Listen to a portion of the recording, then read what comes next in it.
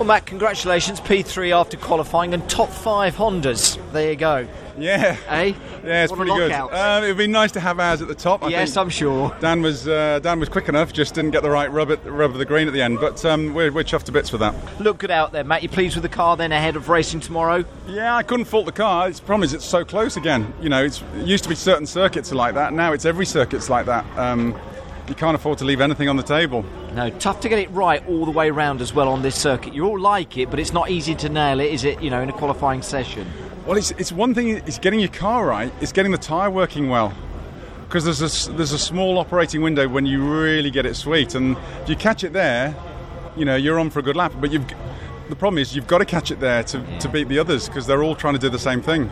And it is a tough session. We've seen how close it is, Matt. And like you say, it's a whisker between you all again. So that first race tomorrow again, something to look forward to. Yeah, I'm sure nearly every driver up and down the pit lane had a big moment that session, a heart in the mouth moment. So the racing's likely to produce exactly the same. At least we're starting at the right end of the grid, so that's a real positive for us. I say you'll sleep well on that tonight, won't you? Well, I'll sleep better. You'll sleep better. Matt, good session though for you. Well done. Mike. Thanks again, Matt.